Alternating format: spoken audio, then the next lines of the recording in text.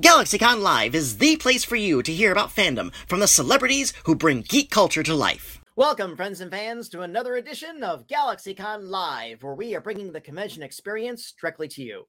And today, we are going back to Gotham City in the year 2039 with two incredibly talented guests from the award-winning series Batman Beyond. So without further ado, let's head on down to the Batcave and see who we find. Our first guest is an actor whose body of work includes Kim Possible, Transformers, Robots in Disguise, and of course, Boy Meets World. Today joins us to discuss playing the voice of Terry McGinnis, aka the second Batman. Please welcome back the always awesome Will Friedle. Hey, how are ya? Hey, how are you, young man? I'm good, thank you. Second Batman, I like that.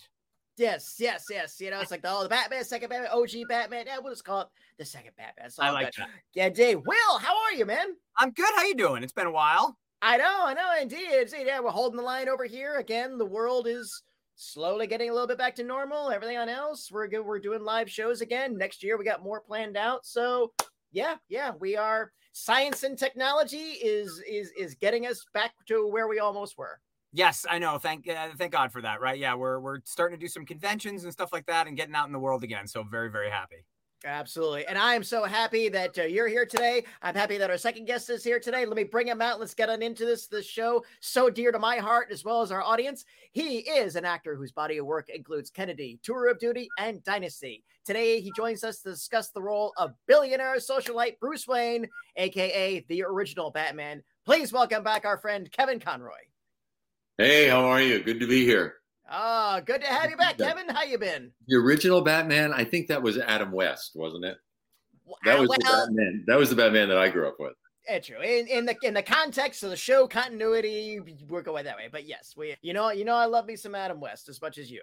Yeah, I loved Adam. He's wonderful. Oh yes, and yeah, you got to the Gray Ghost. He was amazing. There was this wonderful incident that happened. I think Will knows about this. Adam and I, our paths crossed at the Salt Lake City, or between cons or something.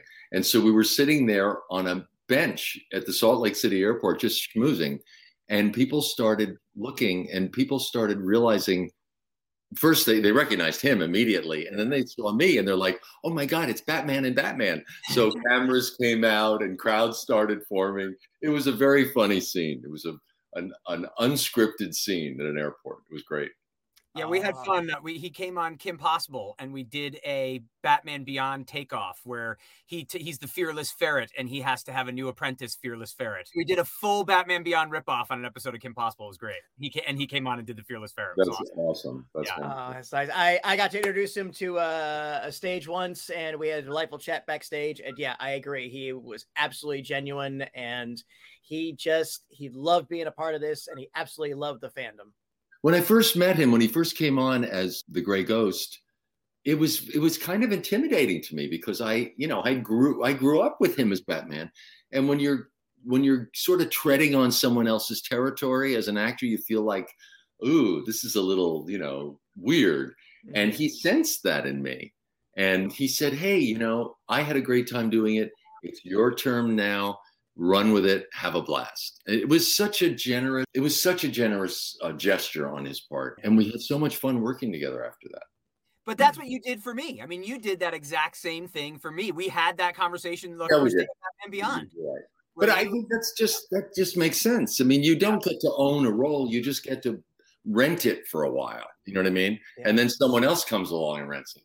Yeah. So I was happy when you came in because it meant that I had another show. That's what Andrea Romano told me about Batman Beyond. She said, "The good news is you've got a new show. We've got a new show. And of course, we want you to be, on it." And I said, "Oh, that's wonderful." She said, "You'll be Bruce Wayne." And I said, "And?" And we start on Tuesday. Stops. You'll be Bruce Wayne. I said, "What do you mean? What's happening?" She said, "We're going to have a younger, new Batman." I said, "Younger? I'm not old. I can still do it." Oh, it's such a brutal city, Hollywood. I think you were. I think I'm older now than you were when we did Beyond. I think yes, you are. Yeah. So time flies. Time flies, doesn't it? Absolutely. So that was going to be an opener question because Kevin, I think you were already in the family, so to speak. And I've heard you say that before. It's, well, we're going to do this new show. But Will, you had to come in and you auditioned. I believe you strategically did 2 voices, one for Terry and one for what you interpreted your Batman as. I did. Yeah. Well, getting the audition was frankly luck. I mean, Bruce Timm's wife was a big fan of Boy Meets World, which I was on at the time. And when they knew they were casting a young Batman, she said, "Oh, you should bring in Will for this role." And I went in and I read. And in my head, what I always thought was, you know, one of the things that was so amazing about, especially Kevin's Batman, who was my Batman growing up, was the voice, was the gravelly gravitas of how does not going to scare the hell out of every criminal that you stop. And how is this 17-year-old kid going to be able to pull off that same kind of fear in all of these criminals? So in my head, it was him disguising the fact that he was young by deepening the voice. And so it was more the mythical Batman ethos as opposed to, you know, this 17-year-old kid going, "Hey, stop." You know, nobody's going to do that, which again was kind of, I was such a fan of the original Batman series and everything that they've done, that when you went back to Mask of the Phantasm and all these things, and then when you got more into Year One and things like that, where there's a great scene that Kevin recorded in one of these things where it was Bruce Wayne's first night out and he had yet to dress up as Batman. So he didn't have the fear behind it. He had the skill, but he didn't have just the instinctual fear behind it. And I wanted that same kind of moment for Terry, where he kind of realized where it's like, I better deepen up the voice and try to sound cool, or this is never going to work. So yeah, it worked out for that. I think I was one of the only people that did that. And I think that worked out for the role. So I was very lucky. I would absolutely concur. And yeah, on Kevin's earlier point and to yours, I mean, this role and this character and the mythology behind it, it's like Shakespeare, it's like Sherlock Holmes. It's just a fantastic ongoing character. And one of the things that I love about both you gentlemen and what you brought to the role is that you treated it as a responsibility as well as a gig. You really understood that this character is a big deal to a lot of people, and you absolutely did it right for anyone and everyone who did these roles before you. And you certainly kept the bar very, very high for everybody who's going to do it after. Well, I think that tone was set early on from the very beginning by Bruce Timm and Eric Rogomsky and Paul Dini, Alan Burnett, the whole creative team. They never were talking down to the audience. It was never seen as a kid's show. It had to be kid friendly because that was part of the audience, but it was written on lots of different levels. The characters, Bruce Wayne is a complicated character. That's what makes him so much fun for actors to play. And even the villains, I mean, Joker and Two-Face and all of them are so complicated. There's the entertaining aspect of them, you know, the fun kind of cops and robbers aspect of the shows that would appeal to kids. But then there were those psychodramas going on that were on a whole different level. So the biggest audience when Batman the Animated Series started back in '92 was actually like college age. That was a huge part of the audience because it was a primetime show on Fox. So I think the producers set that tone early on of real respect for the material, respect for the characters, respect for the audience, you know? Yeah, very much so. There are, you know, there's different camps when it comes to superheroes, the quote unquote superheroes. And there's those people that think it's a bit childish and they are, you know, it's comic books, they're for kids.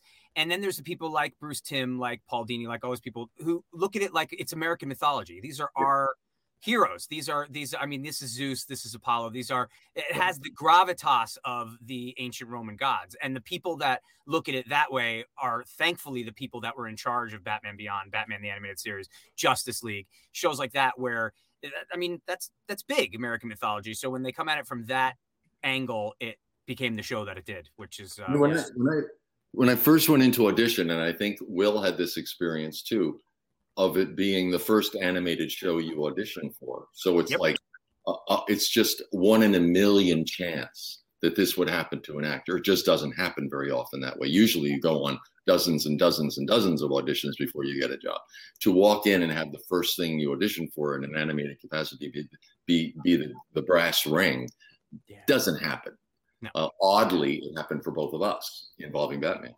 But when I went in '91, when I auditioned for it, 30 years ago when I was a child. Bruce Timm said, what's your experience with Batman? And I said, well, I know the Adam West show from the 60s. That's what I saw when I was a kid. And he said, no, that's not what we're doing.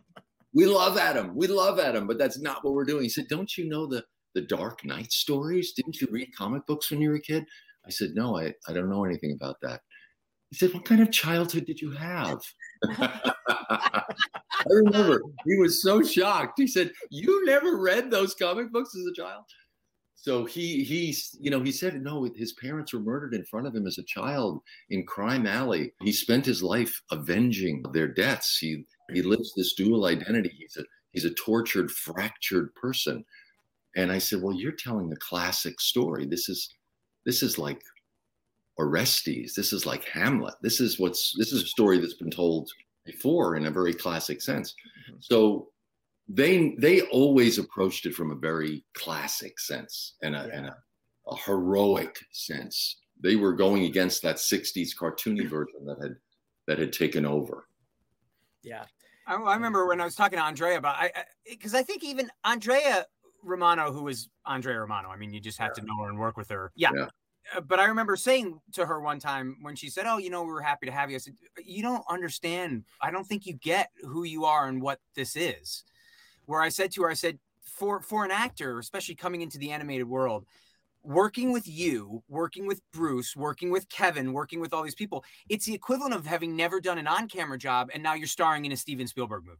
Right. It doesn't get any bigger. And she kind of looked at me, she went, well, it's not really. I said, no, Andrea, you don't understand. Working with you, that's what it is. You're hitting it out of the park with one swing. So it was one of those things where I, to this day, am convinced I'm still going to be fired every time I do it. Don't you think someone's going to tap you on the back and say, excuse me, there's been a mistake made.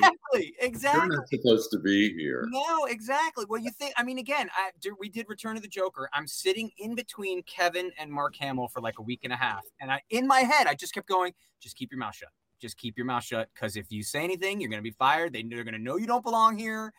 We'd already done 3 seasons of the show, but I was like, they're going to know. They're going to know. Just keep your mouth shut. So yeah, it's the whole thing is surreal. Yeah, and of that too, it was because again, I know it came from above. They told Tim, oh, we want to do a young Batman, so make it happen. And he was back against the wall. It's like, oh well, we could throw him in the future.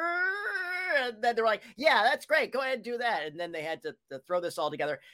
And again, one thing I really loved about it was it really felt like a natural and a good continuation of the series. Nothing ever really felt forced. The balance was correct. It wasn't okay, here's Penguin Jr., here's Riddler Jr. No, there were some great references to the old Rogues Gallery, but Terry had his own rogues. And it just stood very well. And of course, Kevin, I think was some of the best work that you really done from the perspective of Bruce Wayne at that point in his life. It was so much fun to play that aspect of him after, so many years of playing the powerful hero, to then transition into the sort of King Lear moment of the character where he is relinquishing his power. He realizes he can't do it anymore, but he still has inside of him that fire to rule, to lead, but his body just won't do it anymore. Yeah. So that just brought a whole new dimension to me for the character. It was fun. That shot in the first episode when he resorts to the gun, and that's a masterwork of animation, that scene right there. And then just so I remember we finished it. It was all done. And Warner Brothers was having a screening of it on the Warner Brothers lot. And they have this beautiful little theater there. And so they invited us all to come out. We hadn't seen that incredible opening title sequence, didn't know what to expect. And I was sitting near Bruce, and Bruce, we're all kind of sitting there watching, and it's that incredible shot you're talking about. And then it goes to Kevin saying never again and shutting off the lights in the Batcave. And then that incredible new futuristic opening theme song starts. And we get about 15, not even 10 minutes into the episode, because they showed Rebirth 1 and 2 together. Mm-hmm. And I see people standing up and walking out. And I'm like, this is incredible. Why are people leaving? And I asked Bruce at the end, he goes, those are the Warner Brothers executives. They wanted a teen-friendly Batman, and this is what I gave them. So 10 minutes into the screening, 15 minutes into the screening, we're watching people get up and walk out, and I could see Bruce just kind of like almost with a smile on his face. And he's like, those are all the executives. You're just kidding. He's like, they want a teen Batman.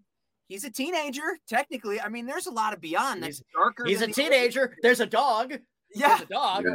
We told you we put in a dog. Well, there's the dog. But you'd see them one by one just popping up from their seats and walking out, and you just saw Bruce watching and then looking back with a little smile on his face. Like it was an incredible thing to see. It really was.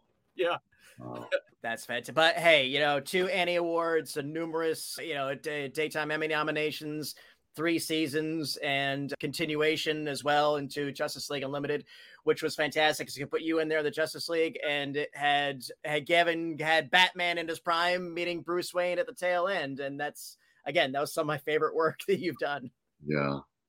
Look, it's been just, this whole trip, and I know Will feels this way too, has just been incredible to be a part of this franchise. And no one owns the role. You get to rent it, like I said earlier. And like Dietrich Bader's been doing it recently. We're personal friends. I love what he does with the role. He's a wonderful Batman. Yeah.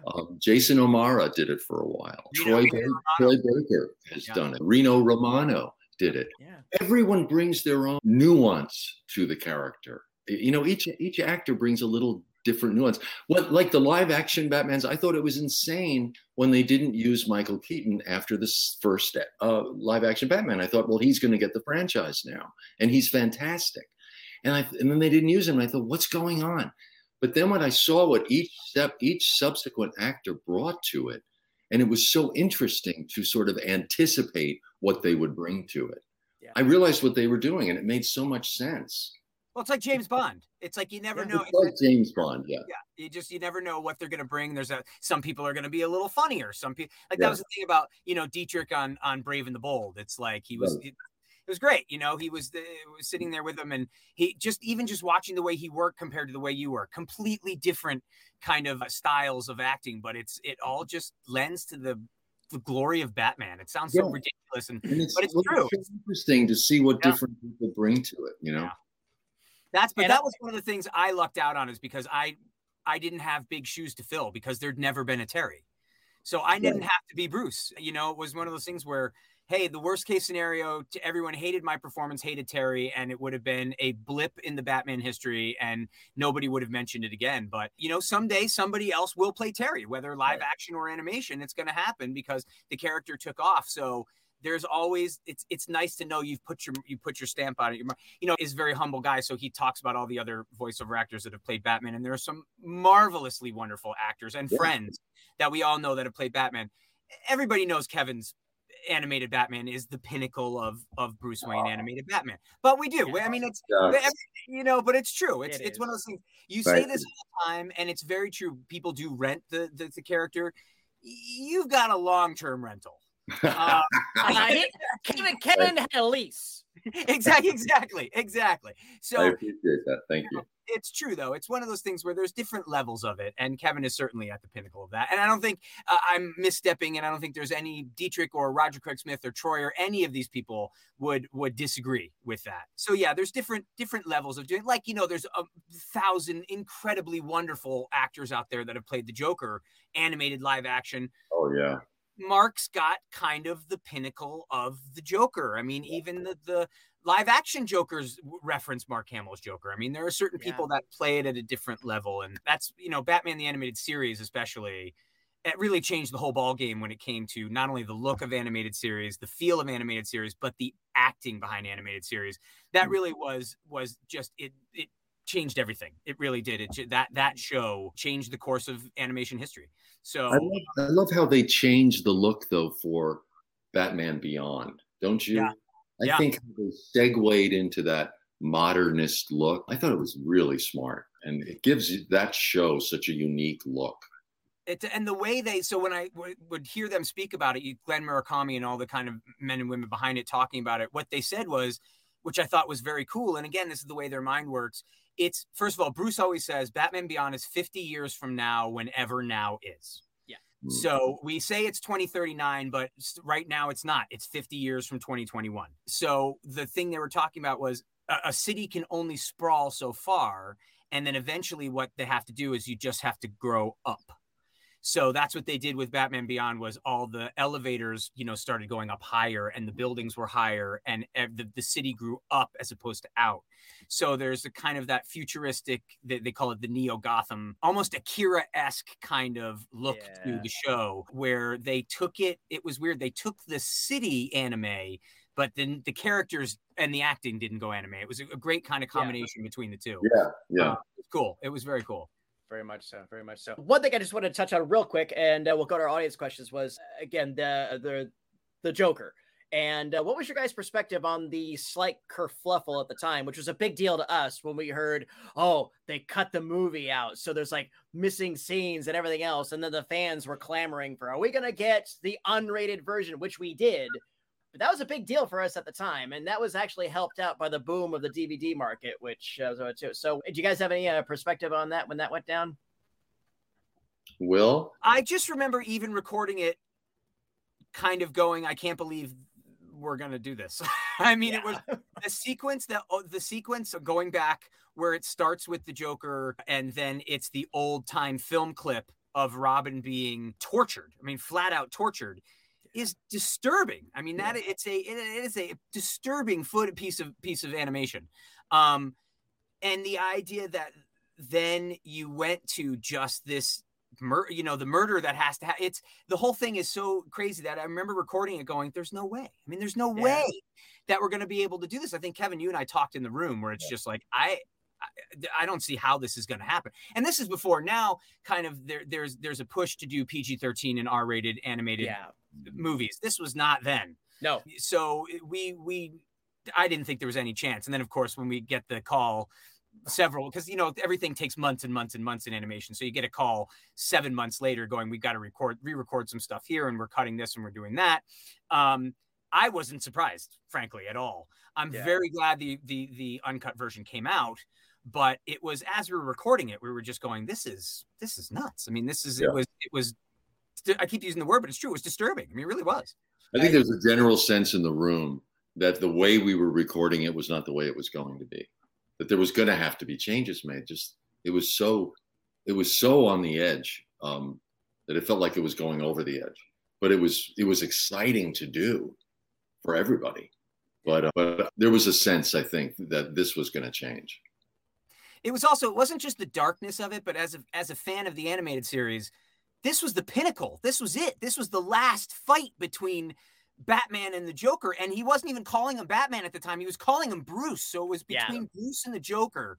And you were, as a fan, going, oh, this is it. This is why he's no longer, what happened? What happened? What happened? And so to get it there, and I remember, I'll never forget in the room with you, Kevin, you and Mark going, and you have that line where you just say, I'm going to break you in two. And it was so visceral. And then Mark going, I think he said something like, oh, if you had that in you, you would have done it years ago. And you realize where do you go from here with this stand-up? It was just, we were sitting in the room. It was electric. It was truly a magical moment that then we finished and went, there's no way they can do that. There's no way. But it was just these two men who had been the actors, Kevin and Mark, who had been adversarial actors against each other for years. And this was the final scene. It was awesome. Awesome. Agreed. Absolutely agreed. Well, gentlemen, as always, thank you for indulging my capricious curiosity. Let's go ahead and hit our audience questions. And our first one comes from Pierre, who wants to know, do you, both of you, have a favorite villain from Batman's Rogues Gallery? And of course, classic Batman and Terry's Rogues are all on the table. Well, it's obvious for me who the favorite would be. It's Mark Hamill. It's the Joker, because I think Batman and the Joker are kind of the yin and yang of each other. They define each other. It's almost as if one wouldn't exist without the other. And that evolved as we played it over time, because Mark is such a generous actor and he gives you so much in the room.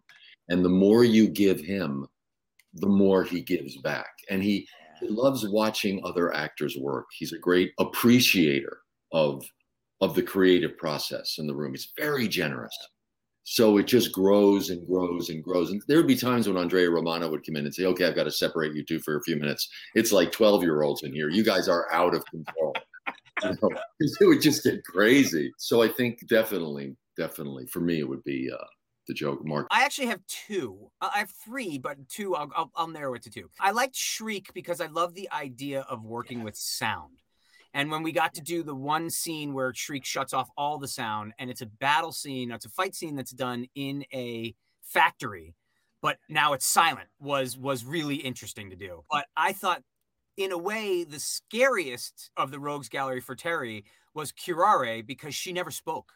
I don't think she had a line in the 3 episodes that she did, which made her so creepy to me, where she's coming to kill you, she kills everybody she puts her mind to, and she's never going to say a word. That always freaked me out a little bit. So I thought there was something kind of very deadly about her.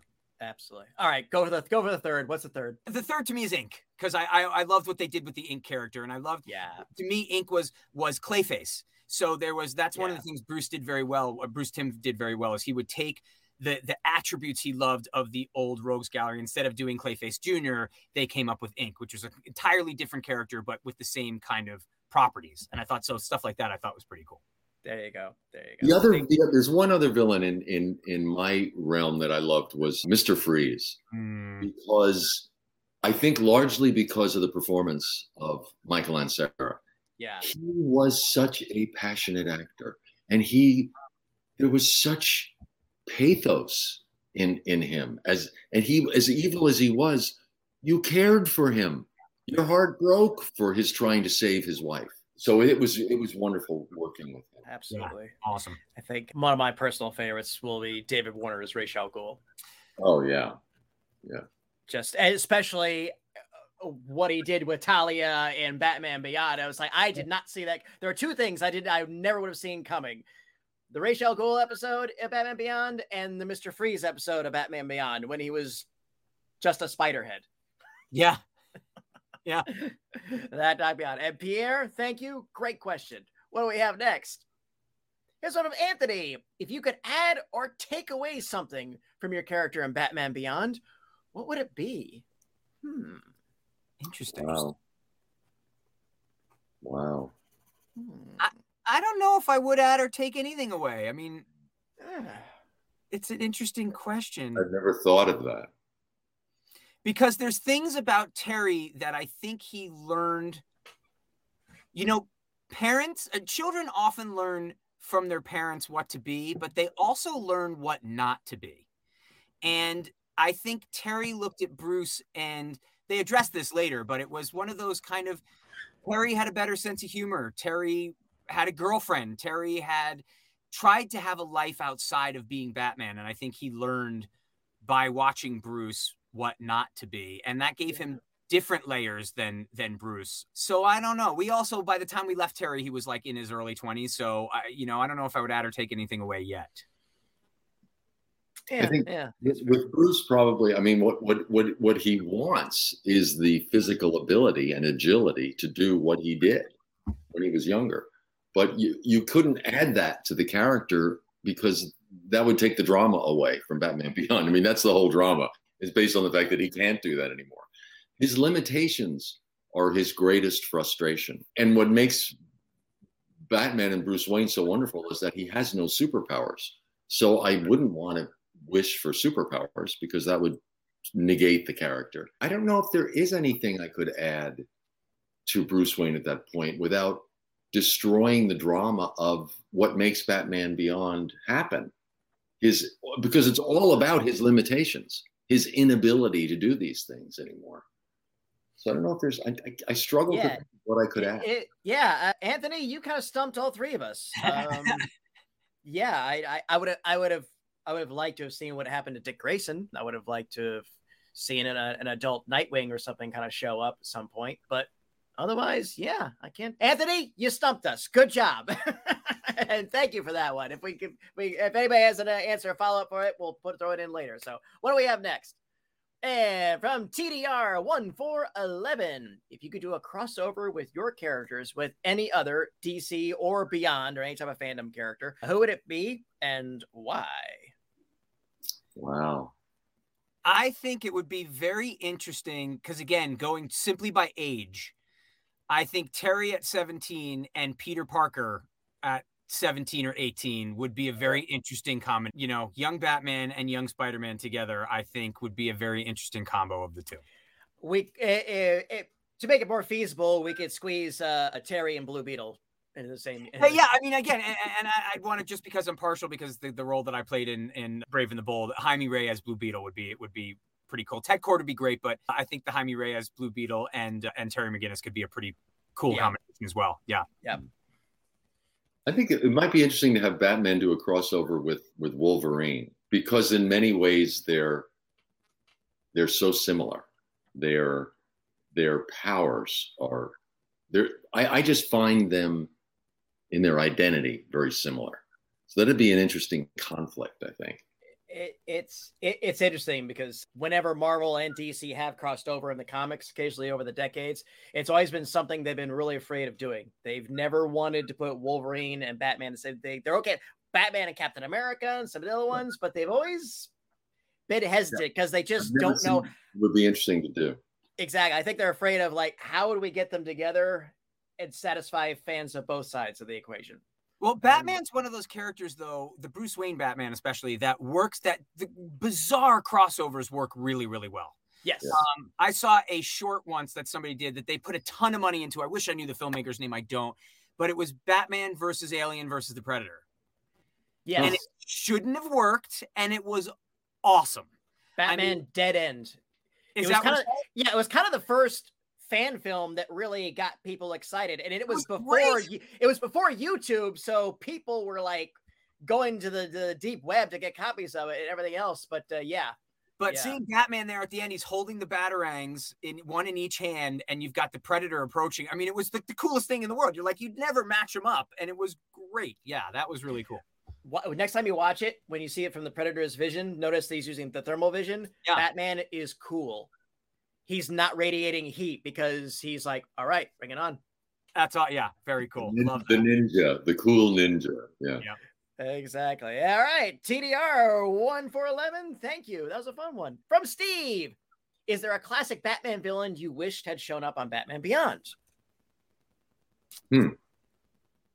I think it would be, and again, it was originally what they were going to do for the second film, but then we did it in epilogue and they made it Amanda Waller. It was originally going to be Selina Kyle that gets Terry cloned, that clones Bruce. Really? Yeah. So Bruce Timm has spoken about this in a number of different places where that was the kind of the original story was going to be Selina keeping Batman alive. So I think seeing older Bruce Wayne with older Selina Kyle and the relationship they would have with Terry would have been very interesting. Yeah. That would have been interesting. Who played Selina on the animated series? Adrienne Barbeau. Adrienne Barbeau. She was wonderful. Yeah, amazing. Yeah, see, I knew in that storyline Selina was going to be involved, but I didn't know she was going to be the hands-on thing. Yeah, pretty sure. I could be speaking out of turn, but I've heard him tell the story before. I'm pretty sure it was supposed to be her kind of keeping everything going. Well, I've been trying to get with Paul for years, so hopefully I'll add that to my thousands of questions I have for him. Two-Face would have been interesting on Harvey Dent on Batman Beyond. Yeah, he's such a complicated character. I love that character. Very much so. There were no superficial Batman villains. They all had these rich kind of storylines where, you get, and I'm not bashing anybody. I'm a big fan of Marvel too. I really am. But occasionally a Marvel villain comes up and you're like, there's not really much to that villain. It's a bad guy. And DC didn't have a lot of those. DC, especially when it came to the Batman Rogues Gallery, they were all very rich kind of villains. It was cool. Yeah. Yep, they definitely had a hook. It's funny, I talked about this before. I was saying, like, I would have wanted to have seen a Batman Beyond version of the ventriloquist. Oh, yeah. And what would it have been? Would it still been the dummy? Would it have been a giant robot? Would it have, with it? So there's Toy Man kind of thing. Yeah, you know, there's again, it's a very fertile thing's going to happen. And Steve, thank you. Great question. And a reminder to our audience, if you'd like to chat with our guests like I am now, or get yourself an autograph, please sign up at galaxycon.com and let's roll another one. And here's one from Jason. What got each of you into voice acting? Luck. Yeah. That's my answer. It's true. Luck. I think like Will, I kind of stumbled into it. So I don't think when people ask me, how do you get into voice acting? I said, well, not the way I did. You've got to find another way, because I was a stage actor in New York. And when you are doing theater in New York, you learn pretty quickly that you have to have something else to supplement your income, because the theater just doesn't pay a lot, even if you work all the time. So a lot of New York actors do commercials because Madison Avenue is based in New York. And you can do them during the day when you're doing your play at night. And I found the niche in the commercial world that I fit into was the voiceover world. So I was doing commercial voiceovers in New York when I was doing plays off Broadway or on Broadway. And then when I went to LA to do a series, a few episodes of a new series, my voiceover agent is the one who sent me over to Warner Brothers and said, well, I know you don't do animation, but give this a shot. So it was kind of, a bank shot that got me into my first animated voice audition. And that's not the way it usually happens.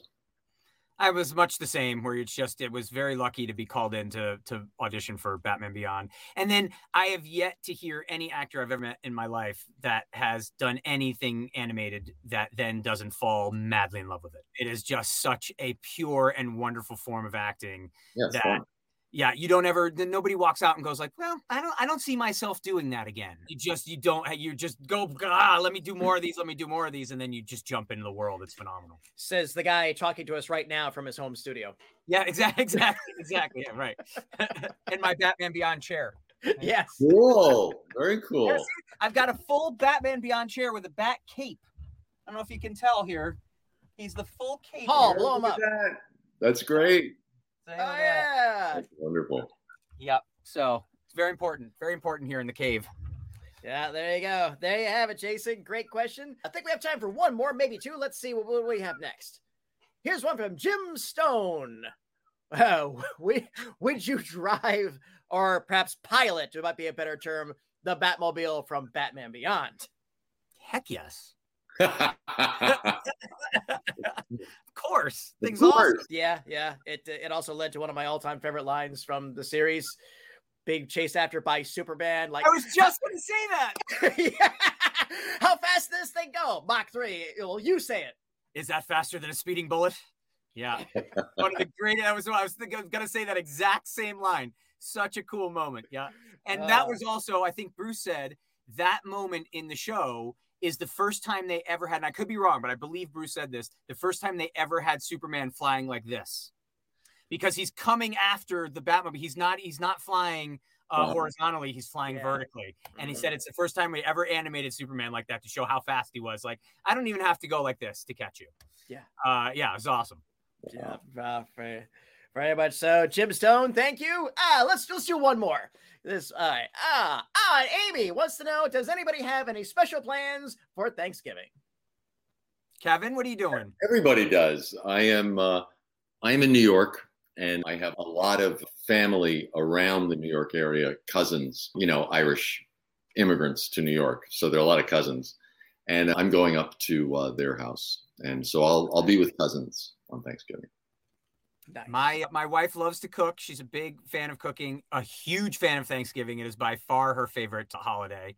And we are having a bunch of family over, and she just bought a 9,000-pound turkey today. $9,000. Exactly. Could you believe the price of meat right now? It's insane. Everything is expensive. We drove by a gas station the other day. Gas is over $6 a gallon in certain places in Los Angeles. Man. So it is absolutely crazy. But yeah, we're feeding a bunch of people this Thursday. So she's already excited, got our lists out and all that. She loves this. That's awesome. Thanks for asking, Amy. Absolutely, Amy. Thank you on that. And GalaxyCon viewers, This has been my time with the cast of Batman Beyond, but it absolutely does not have to be yours. If you'd like to chat with our guests like I have today or purchase a personalized autograph, please sign up at GalaxyCon.com. And while you're there, we invite you to check out our schedule of upcoming events just like this one. Kevin, Will, it's an absolute delight. Any final words for our audience before we take our leave? Just that you guys are what make all of this happen and make all of this possible. And we so appreciate and all the energy you give us. It's wonderful. I couldn't add anything other than have a safe and healthy holiday season. Yeah, absolutely. As always, gentlemen, it's been my absolute pleasure to serve you both. Once again, thank you for joining us on the GalaxyCon virtual stage. Thank you to our audience for joining us. Thank you for your great questions. Hope to see everybody again soon. Have a great holiday. And until then, bye-bye. Take care. Oh, I love the bats. Yes. And remember, smiles are free. Spend them often.